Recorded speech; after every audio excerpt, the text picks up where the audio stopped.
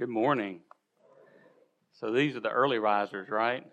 It is great to see everybody out this morning, and it's certainly great, and I'm appreciative to be able to be here today, and thankful that you've given Brother Jake and his family some time of rest and relaxation, and certainly glad that I could step in and bring a message for us today.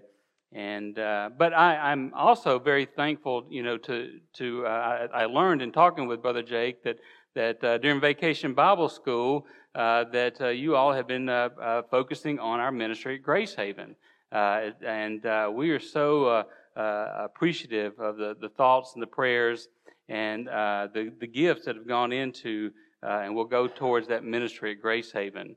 If you're not sure what Grace Haven is, let me just tell you briefly a little bit about that ministry of the Baptist Children's Home and Family Services. It's our newest ministry. And it was born, if you will, out of a discussion a couple years ago among our board of trustees during one of our meetings. And there was a sense there and a call there and an urgency there in that discussion that our ministry your ministry at the Baptist Children's Home needed to more aggressively be engaged with what we were seeing in our state, which was an aggressive part on certain agencies in our state to expand abortion services in Illinois. Did you know that even today there's 116 abortions every single day in the state of Illinois? And so our board felt like we had to do something to be a part of the solution, and not just to be critical of what was happening. And so from that discussion, this ministry, Grace Haven, was born. Grace Haven is a pregnancy help clinic, and there at that location in Mount Vernon, we offer support to young women and their families who are wanting to either confirm that they're pregnant or who are pregnant and need additional supports to consider their options to either parent that child, or if their option is to choose to give that baby up to another family through adoption. Our purpose is to help them and support them, and ultimately through that and through the work that we do to tell them about the love of Jesus that He has for them and their unborn child.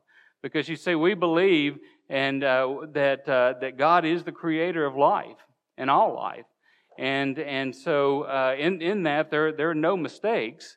We sometimes as people make choices that are mistakes, but those lives are not mistakes. And so thank you for being an active and engaged part of the ministry, not only at the Baptist Children's Home but in all 5 of our ministries, but especially this week focusing on Grace Haven and that newest ministry.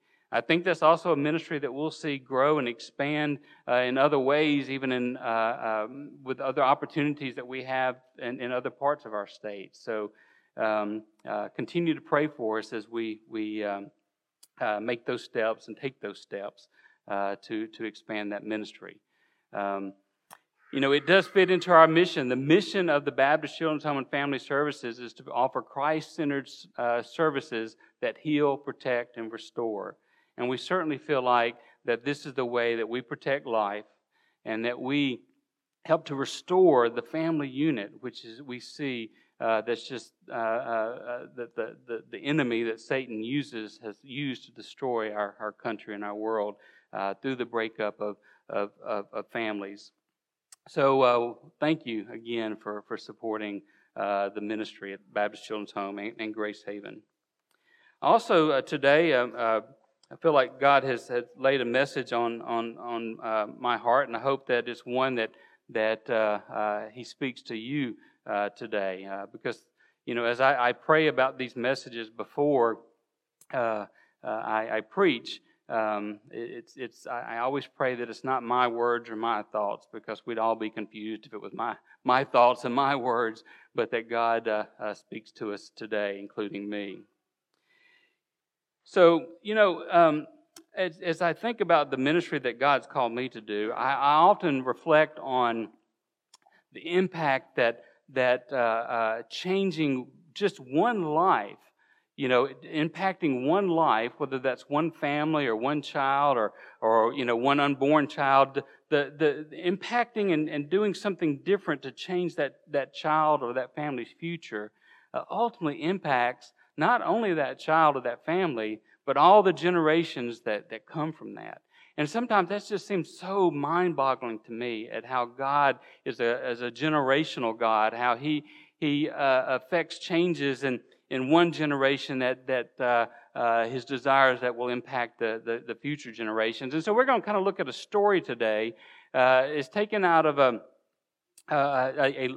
larger story, but it's a snapshot in Joshua that we're going to look at of a time where things seem to be going pretty good, that God's people are listening to Him, and they're about to take a huge step of faith, and they do that.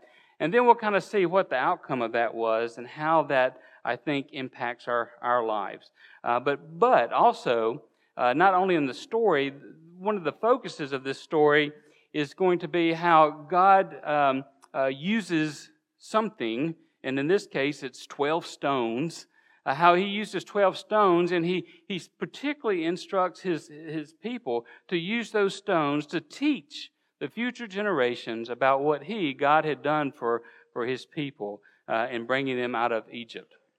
So we're going to look at some verses today, and we're going to be in Joshua today, and I will be reading a lot of different verses. So we'll just kind of jump in just a minute. But one of the things I was thinking about as I was thinking about this message, I don't remember a lot of days. I remember, especially times you do things over and over. Certainly when I was in college or seminary, which is the story I'm about to tell you happened when I was in seminary. I went to classes most every day, and I don't remember much, if anything, about going to those classes on any certain days.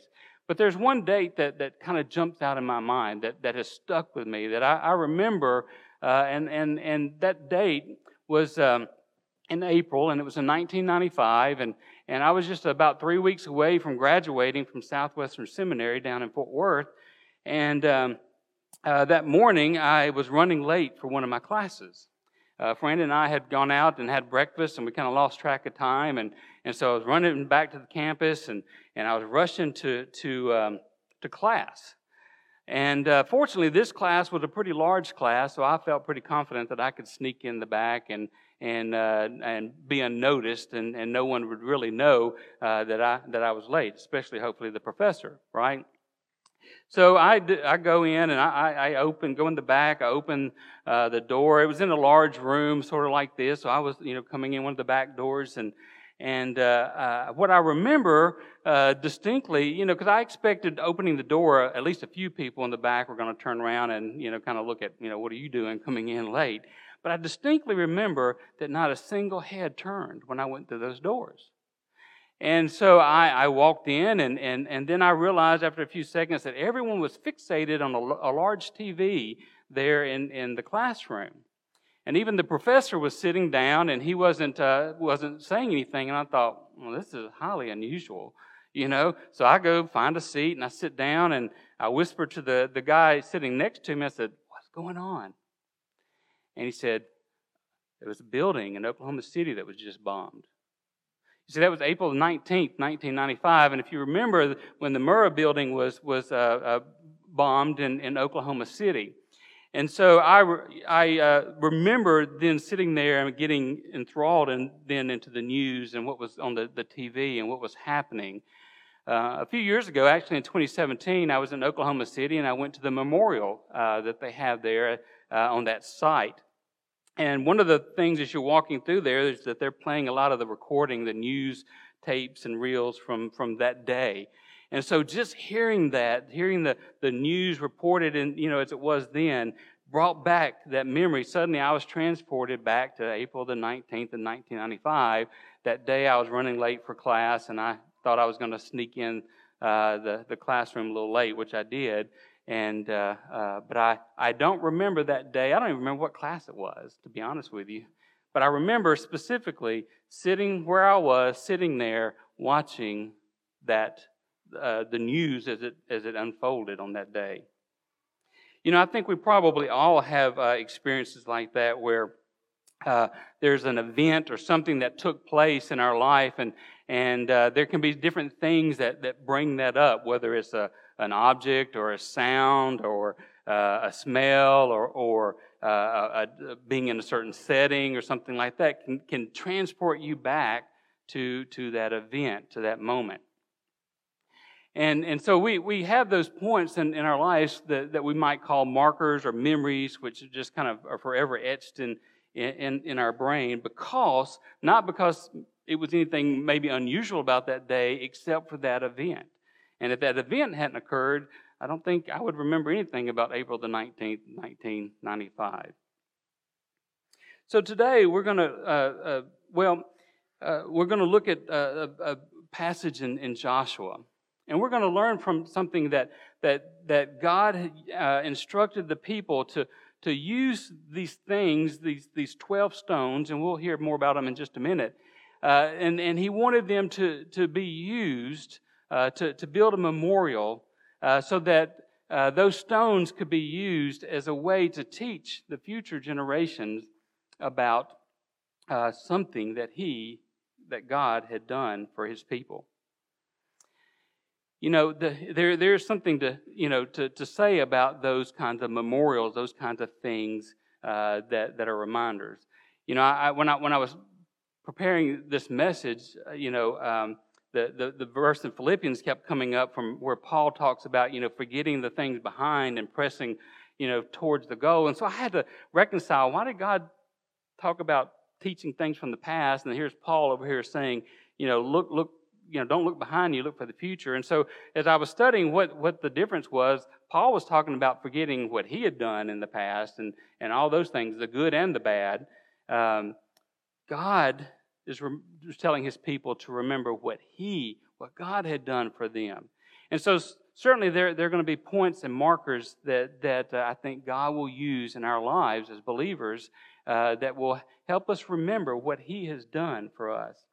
One of the things that sits in my office, and I've used to do this more often. I haven't done it in a couple of years, but I used to take this with me when I would go speak at churches. So I brought it again today.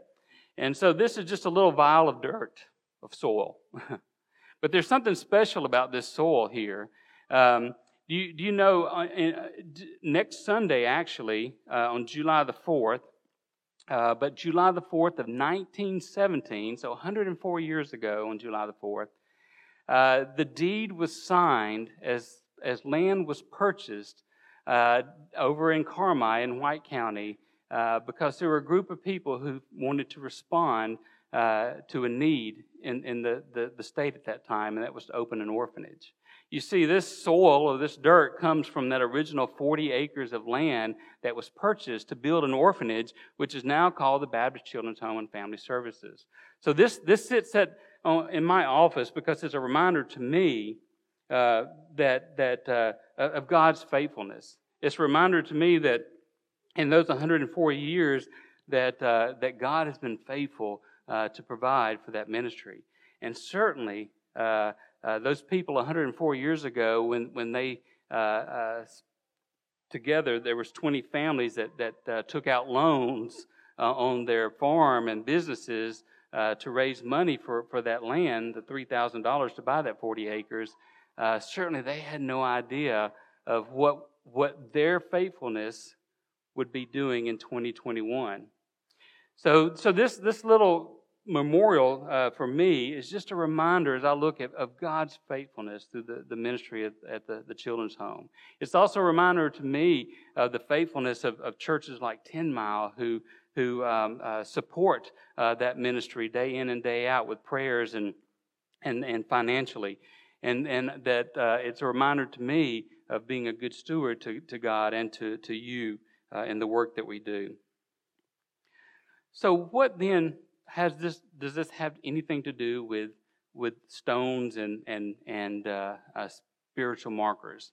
Well, let's look at some verses here, and I'm going to start and read verses that really are kind of sort of the ending of the story, sort of, and then we're going to go backwards and read a few other verses. But we're going to be in the book of Joshua today, in the Old Testament, and we are going to start with verse in chapter 4, and I'm going to read verse 5, and then I'm going to jump down to verse 19 and read through 24, okay?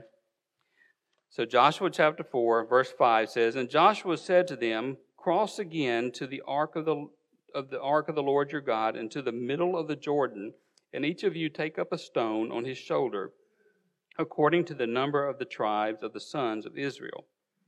Now let's look at starting verse 19. It says, "Now the people came up from the Jordan on the 10th of the first month and camped at Gilgal on the eastern edge of Jericho. And those 12 stones which they had taken from the Jordan, Joshua set up at Gilgal. And he said to the sons of Israel, When your children ask their fathers in time to come, saying, What are these stones? Then you shall inform your children, saying, Israel crossed this Jordan on dry ground.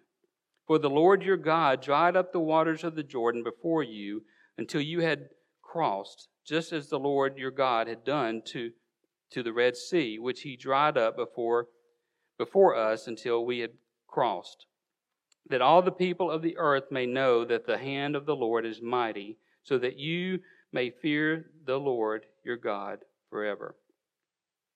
So before we begin this message, let's just open this sermon with a prayer.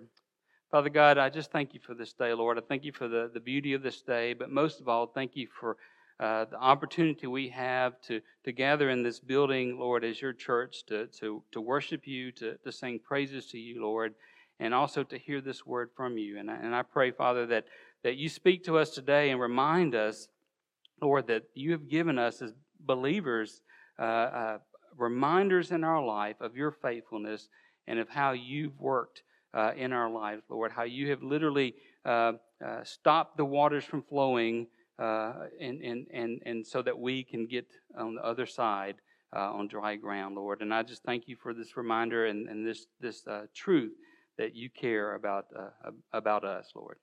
Ask that you bless this time. It's in Jesus' name, amen. All right, so let's kind of back up a little bit and kind of talk about the context of where we are. So if you look in Joshua here, if you look in chapter 1, we're going to see that chapter 1 in the book of Joshua opened with Moses having died, and Joshua was then given the responsibility to actually lead the Israelites into the promised land. Also in chapter 1, you see that God encourages Joshua, and he commands Joshua. He says to Joshua, be strong and be courageous with what he was calling Joshua to do. He also reminds or tells Joshua in chapter 1 that it's time to cross the Jordan into the promised land, but to do so in battle array. Okay, so God's telling Joshua, hey, we're going to go across the Jordan River, and at this point Joshua doesn't know yet how God's going to get him across the Jordan, right? But he says when you get across, you need to be ready to go to battle. So also he has to get the people ready to fight and to go to battle. So also we see then in chapter 1 of Joshua where the people then, Joshua steps up as a leader. And the people then commit to Joshua's leadership. And so you see in verse 17 that they commit to listen to Joshua.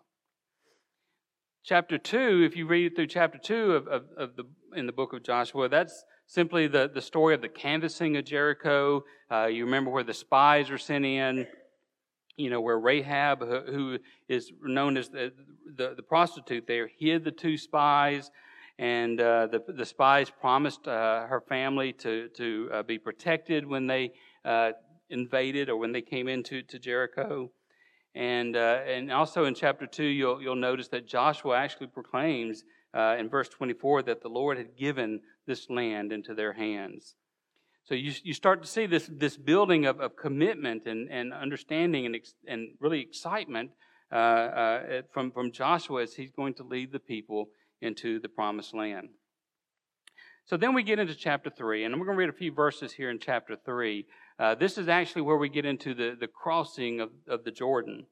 So if you look in chapter 3, and we're going to start with verse 3. And it says, And they commanded the people, saying, When you see the ark of the covenant of the Lord your God with the Levitical priests carrying it, then you shall set out from your place and go after it. However, there shall be between you and it a distance of about 2,000 cubits by measure. Do not come near it, that you may know that the way by which you shall go, for you have not passed this way before. Then Joshua said to the people, Consecrate yourselves, for tomorrow the Lord will do wonders among you. And Joshua spoke to the priests, saying, Take up the ark of the covenant and cross over ahead of the people. So they took up the ark of the covenant and went ahead of the people. Now the Lord said to Joshua, This day I will begin to exalt you in the sight of all Israel, that they may know that just as I have been with Moses, I will be with you. You shall, moreover, command the priests who are carrying the ark of the covenant, saying, When you come to the edge of the waters of the Jordan, you shall stand still in the Jordan. Then Joshua said to the sons of Israel, Come here and hear the words of the Lord your God.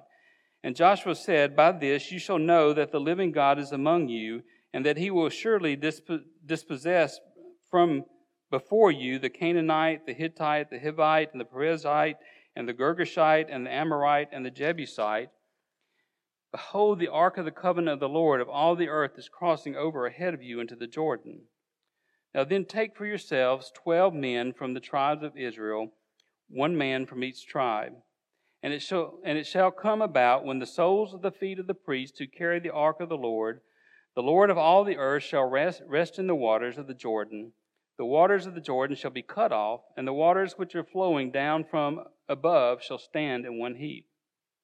So it came about, when the people set out from their tents to cross the Jordan, with the priests carrying the ark of the covenant before the people, and when those who carried the ark came into the Jordan, and the feet of the priests carrying the ark were dipped into the edge of the water, for the Jordan overflows all its banks all the days of harvest, that the waters which were flowing down from above stood and rose up in one heap, a great distance away, at Adam, the city that is beside Zarethan, and those which were flowing down towards the sea of Arabah, the salt sea, were completely cut off, so the people crossed opposite Jericho. And the priests who carried the ark of the covenant of the Lord stood firm on dry ground in the middle of the Jordan, while all Israel crossed on dry ground, until all the nation had finished crossing the Jordan.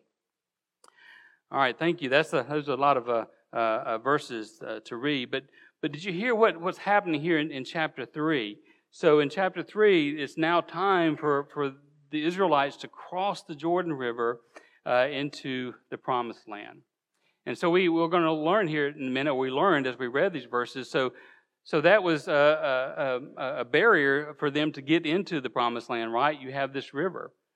Now, I've been told that typically the Jordan River is not, the Mississippi or anything like that. It's not a large river. But as the Scripture says here, during the time of harvest, the banks overflow. All right, so this was a flooded area, a flooded time. The waters were high. So at this point where this is occurring, as we saw here, the banks were overflowing, and so there was lots of water and lots of flooding. And here was this river, the Jordan River, which hundreds of thousands of people had to somehow get across to get into the Promised Land.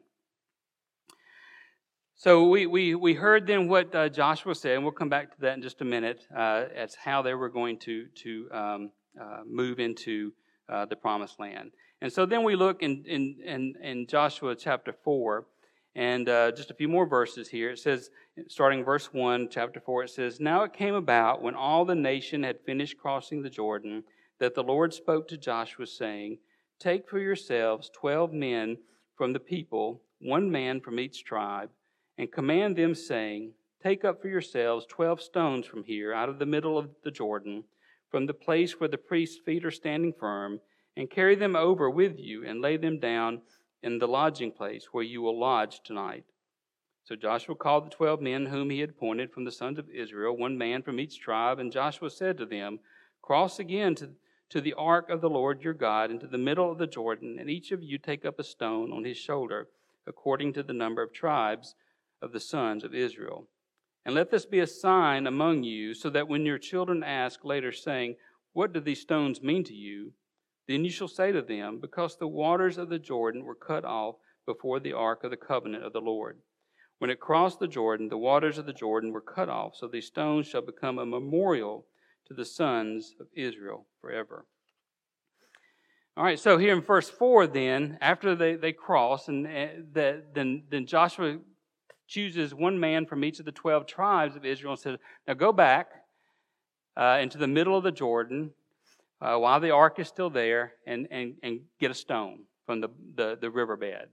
And so that's what they did. And he commanded them to build a memorial there where in Gilgal, where they stayed the night, to build a memorial so that, as the scripture says, so that when their children asked one day, What are these stones for?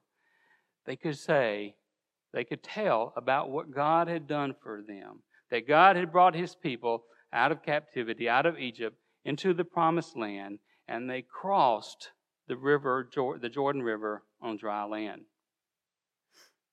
Now, this idea of memorials or remembrances are not unusual in Scripture. We probably could think of several where there's different commandments to remember what God has done. One simply is a verbal commandment. In Exodus chapter 3, God said to Moses, I am who I am. And then the last part of verse 15 says, This is my name forever, on this my memorial name to all generations. So it was a name. So he was telling Moses, I am is a memorial to all generations. The Passover was a time to remember what God had done, how he had spared the firstborn in Israel because they had put in the blood on the lamppost as the angel of death came through Egypt. In the 10 Commandments, we're commanded to remember the Sabbath day. We're to remember that day because it's holy. 1 Corinthians talks about the first, what we call the Lord's Supper, remembering what Jesus did for us. So this idea of memorials are not unusual in Scripture, right? This is just one example of God's using something so that the future generations can understand and a testimony can be given about what he had done for his people. The idea is not to forget. You know, I wish that I could remember a lot of things, and I wish I could remember lots of details, and I'm not so good at that. And I think God understands that we as people also tend to forget what he's done for us. I think the Scripture's full of examples like that, but I also think, I won't speak for anyone in this room, but just in my life, I could give a testimony of many times where I forgot to remember what God had done for me. God knew that the Israelites would soon not remember the miraculous things that he had done for them. So we're going to talk for just a minute about spiritual markers. We're going to talk about these markers that I believe if you're a Christian that you have in your life, and there's a purpose for them, a thing that you can use them for, and we'll talk about those. But the first thing is that the first point I think is that it has to begin though with really how hopefully this sermon will end. And that is that you have to have a relationship with Jesus Christ. That is your first spiritual marker. You know, I can remember clearly, again, I don't remember a lot of things, but I can remember another day clearly. I actually don't remember the date, but I remember where I was. I was 13, and I was at a summer youth camp at a Gulf Shores Baptist Assembly, which is no longer in existence, but was in Pass Christian, Mississippi, on the Gulf of Mexico. And so we were at camp. I was at camp with my church, and I remember going to a worship service, and I have no idea what the guy who was speaking said that day, but I remember sitting in that seat and knowing that if I died right at that moment, that I was going to go to hell. And I remember as I left there, and I didn't respond to the invitation, but I remember as I left there, the assembly hall was a pretty good distance away from the rest of the complex. And so I was walking down this long cement sidewalk, and as teenagers do, everybody's talking and laughing, and I just remember all these people passing me, and I'm just walking with my head bowed down. So much to the point that I went and found my pastor who was with us, and I told him, and I told him what I had experienced. And so there at Gulf Shore Baptist Assembly on a hot summer Mississippi day, my pastor shared with me how to know that if I were to die that day, where I could go, and that was heaven through having a relationship with my Savior, Jesus Christ. And so it's from that moment that I clearly remember my testimony beginning. Was in that moment. I can remember what my pastor said. I can remember where we were sitting. I can remember all those things. But most of all, I remember what God did for me through Jesus Christ, and coming to an understanding that my sin separated me from a relationship with the Heavenly Father, and certainly would separate me eternally from living in His presence. But Jesus made a way for that relationship to be restored. And so from that day, I also, remember talking to my preacher, that I felt like God wanted me to do something different with my life. Well, he thought that was to preach. You may understand after today why God didn't call me to preach. But God had a purpose for me. And even though I didn't understand what that was as a 13-year-old, to see over many examples of markers and how God has directed my life to be right where He wants me to be today in 2021. But you see, it starts with a relationship with Jesus Christ. That is our first spiritual marker. And that's one that if you don't have, if you struggle with to think of what is that, well, that's something that we can pray for you about and talk with you about even today. Because you see, remembering what God has done for you begins with understanding what Jesus did for you at the cross. And that is to give anyone who would ask and believe a restored relationship with their Heavenly Father. The second idea here when we talk about markers, is that oftentimes these markers, these spiritual markers in our lives, are attached to a testing of our faith.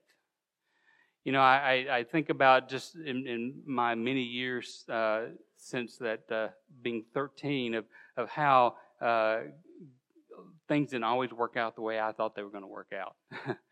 Very seldom did they actually work out the way I thought they were going to work out.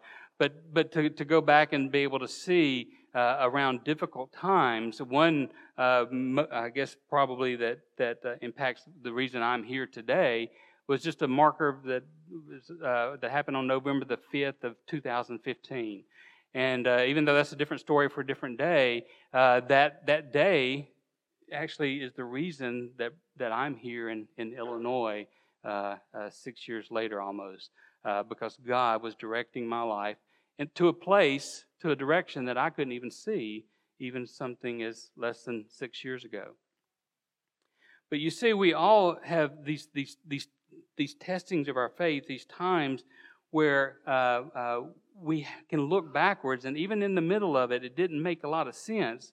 But in the middle of it, look back and see that God was with us the whole time. The interesting thing about this story in Joshua, when God, or when the Scripture talks about the Ark of the Covenant going before the people, and the priests going to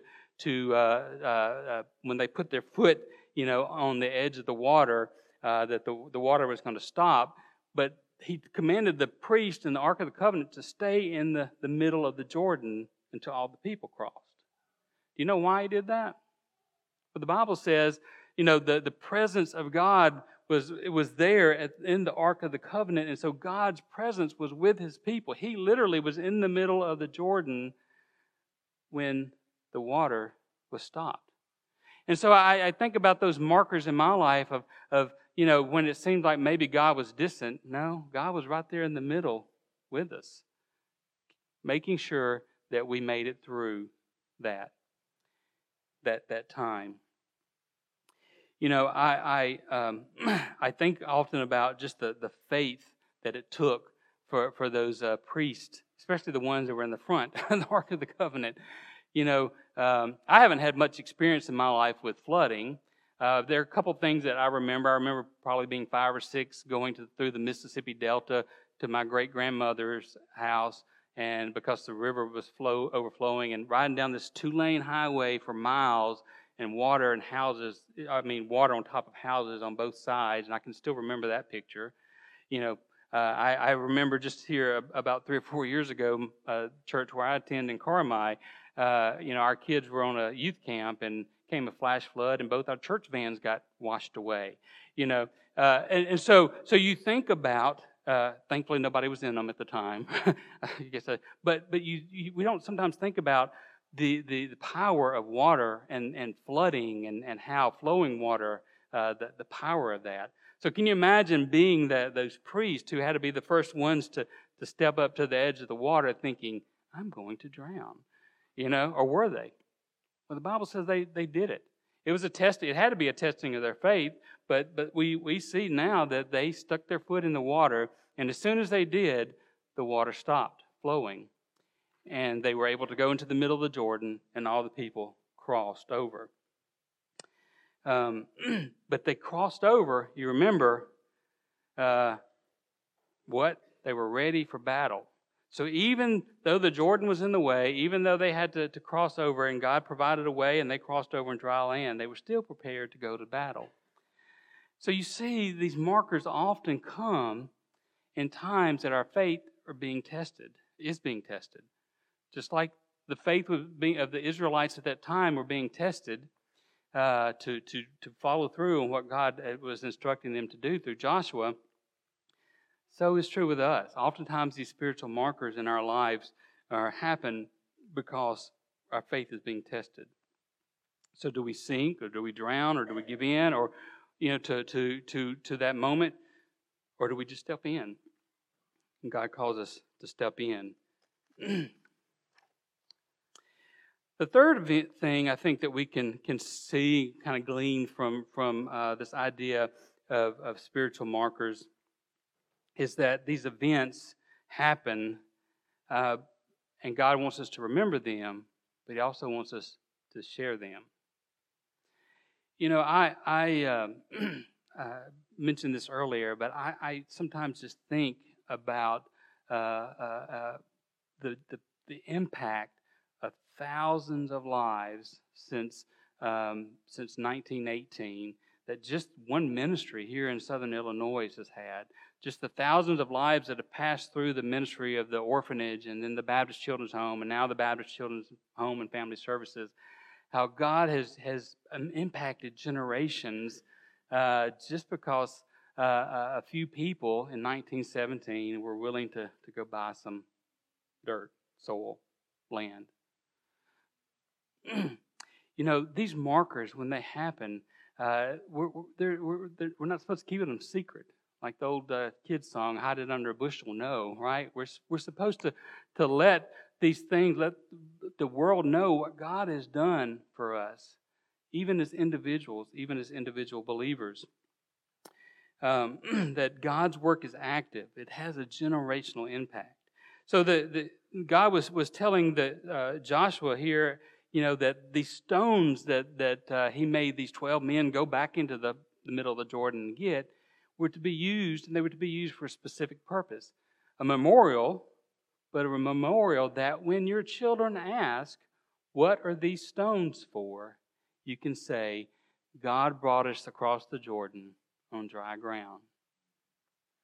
Our testimony, our experiences, God's faithfulness for us as believers is not something that we're to hide, to keep to ourselves. More importantly, and this is where I feel the sense of urgency, but more importantly is, we have a generation that we're supposed to teach about the faithfulness of God. How did it work out for the Israelites in this situation? Let me just read a couple more verses here. We're going to jump forward to Judges chapter 2. I'm going to start with verse 6 and read through verse 10. It says, "When Joshua had dismissed the people, the sons of Israel went each to his inheritance to possess the land." And the verses before this actually connects this passage to where we were just reading in Joshua. But in verse 7 it says, "And the people served the Lord all the days of Joshua and all the days of the elders who survived Joshua, who had seen all the great work of the Lord which he had done for Israel. Then Joshua the son of Nun, the servant of the Lord, died at the age of 110. And they buried him in the territory of his inheritance at Timnath-Heres in the hill country of Ephraim, north of Mount Gahash. And all that generation also were gathered to their fathers. And there arose another generation after them who did not know the Lord, nor yet the work which he had done for Israel." Kind of a sad ending to a miraculous story, right? Can you imagine? Again, thinking about all the things we read about how God's provisions for his people as he took them out of Egypt and led them out of Egypt, how he provided for them, even through their disobedience at times, he still provided. But can you imagine, though, witnessing the parting of the Red Sea, or the pillar of fire that led them through the desert, or even the crossing the Jordan on dry ground? I think that would stick in my head, right? I think I would to have witnessed that, picture that. But the Israelites were kind of short memory people, like we tend to be sometimes. When God does something in our life, it's to be shared. It's something that we should give credit to him for, and that we should share that, because we have a generation that comes after us who needs to know what God has done for you and what he desires to do for them. Unfortunately, those stones must not have been used very much. It said that when the people dispersed, that generation, those fathers went and to their own place and their own land, and then as the generations went, so did the stories go, so that a generation arose that knew not the Lord. Isn't that terrible? Could those words be said about us today, where we are? Are we raising a generation that knows not what the Lord has done for us and what he desires to do for them? Finally, the last point of this passage is that these markers, these things that God gives us in our life, are only because of him. That these markers always point to the work of God, not to the work of ourselves. In Joshua chapter 4, verse 24 says, "That all the people of the earth may know that the hand of the Lord is mighty, so that you may fear the Lord your God forever." And the first verse of chapter 5 says, "Now it came about when the kings of the Amorites who were beyond the Jordan to the west, and all the kings of the Canaanites who were by the sea, heard how the Lord had dried up the waters of the Jordan before the sons of Israel until they had crossed, that their hearts melted, and there was no spirit in them any longer because of the sons of Israel." The mighty work of God always points to his mighty works, right? To him. And you see how even the kings of the Amorites here and the kings of the Canaanites, their hearts melted. They were in fear because they even got to witness or hear about the witness of what God had done for his people, and that they'd crossed the Jordan on dry ground. When God is working, it always points to Him and to His work.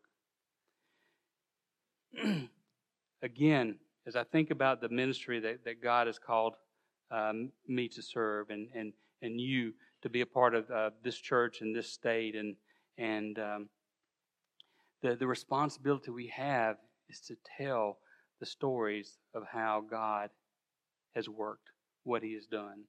One simple way I do that is just simply being reminded by looking at how God has taken just a little soil, a little land, and He has impacted generations to come. How can we do that today? How can, we may not be starting a children's home or starting a new ministry. How can we do that today? Well, I heard a story just about 3 weeks ago from a lady, 3 or 4 weeks ago, an older lady, and I was in her house meeting, just talking to she and her husband, and she told me a story. She said, Denny, when I was a little girl, she said about 5 or 6, my family, we didn't go to church, we'd never been to church, anything like that. But she said somewhere when I was 5 or 6, somewhere in there, I had a little friend, little girl that lived a couple houses down. And one day she came over and asked me to go to Vacation Bible School with her. I didn't know what Vacation Bible School was, but you know what? I went. And she said every week, every day during that week of Vacation Bible School, my mom would help me learn the memory verse for the day and would go over the story with me, even though my mom had never been in church, the lady was telling me. And she said after Vacation Bible School was over, she said, I just was so in love with Jesus, and I really just didn't understand who He was. But I just remember, she said, that week of being in love with Jesus. But then Vacation Bible School was over, and she didn't know what was next. She said a couple days after Vacation Bible School was over, a couple men came to her house and knocked on the door. And she said back then children shouldn't have been listening to adult conversations, but she said she was kind of hiding around the corner to see what was going on. And these two men were talking to her parents, and they asked them to come visit their church. Just said, we're from the church where your daughter went to Vacation Bible School. And she said, I was standing by, this is what she was telling me. She said, I was standing behind the wall, and I had my fingers crossed just hoping they would say yes. So much like a child, right? And she said, to my surprise, they said yes. And she said, from that next Sunday on, we never missed church. And she said, Denny, my dad, my mom, uncles, she said 14 members of my dad's family got saved because that little girl invited me to Vacation Bible School.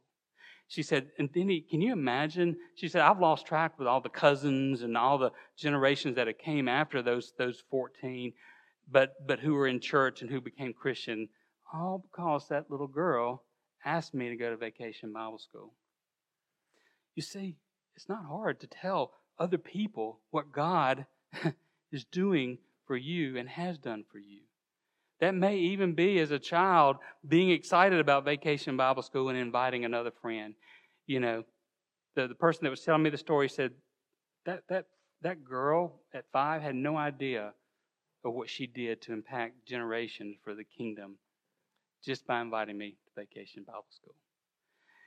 When God does something for us, when He leaves a marker in our life, it's not to be kept secret. It's to be shared. So as we close this morning and we think about this message of markers, of spiritual markers in our life, I think there's 3 groups that it speaks to. One is like I said a while ago, it's where the message will end. If you don't have a spiritual marker because you don't know Jesus as your personal Savior, well, today that can change. We love to talk with you and to share about the love that Christ has for you. That could be your day one, your first spiritual marker. Maybe there's a group here or someone here that is on the edge of the Jordan. God's calling you and He's testing your faith. You don't maybe not yet know what that marker is going to be, but you feel God is testing your faith. All I can say is you have to take the step and let God demonstrate His mighty power and His work in your life by taking that step. rest of us who are here, maybe God is simply convicting us that we need to remember those markers. We have someone that God is putting on our heart that we need to share that story with, that testimony with, that moment of how God carried me through. And so maybe God's putting a person on your mind today of who you can share that with. But there's an urgency behind it. Because as we saw here with the Israelites, it only took one generation for them not to know God. Now, God made himself known. God's not going to allow his creation to forget him. But that generation did, and they began to worship other idols. And the work that God calls us to do, the marker, the testimony that we have, is not something for us to keep to ourselves. It's something that we should share. So my prayer for you is then that you find that person or persons, whether it's your child, a grandchild, a neighbor, or maybe it's a complete stranger that you don't yet even know, that you share, that you be open to share that marker, that memory, that memorial in your life with that person so they can understand the work that God has done. Let's pray. Father God, we do thank you for this day, Lord. Thank you again that we have been able to gather here this morning, Lord, to hear a word from you, Father. And I pray that we leave here not letting that word be empty, Lord. That we be challenged to share the things that you're doing in our lives and in the lives of our family and our church and our communities, Lord, so that others may come to know the exciting joy and the hope that comes only through Jesus Christ and knowing him as Savior. Lord, and I pray if there's anyone here today that does not know him as their Lord and Savior, that today be the day of salvation. It's in Jesus' name we pray. Amen. Today, as you have been listening to this sermon, maybe you have been thinking, the Holy Spirit's been working, that I'd like to know more about Jesus. I'm not sure if I've ever been saved. Please reach out and contact us. We would love to share the gospel with you, pray with you with whatever's going on in your life. Or maybe you are a believer, but yet you've got some spiritual battles that you've just not been able to conquer. We'd love to join you in that battle. So please, reach out to us. We would love and are waiting to hear from you. May God richly bless you in Jesus' name.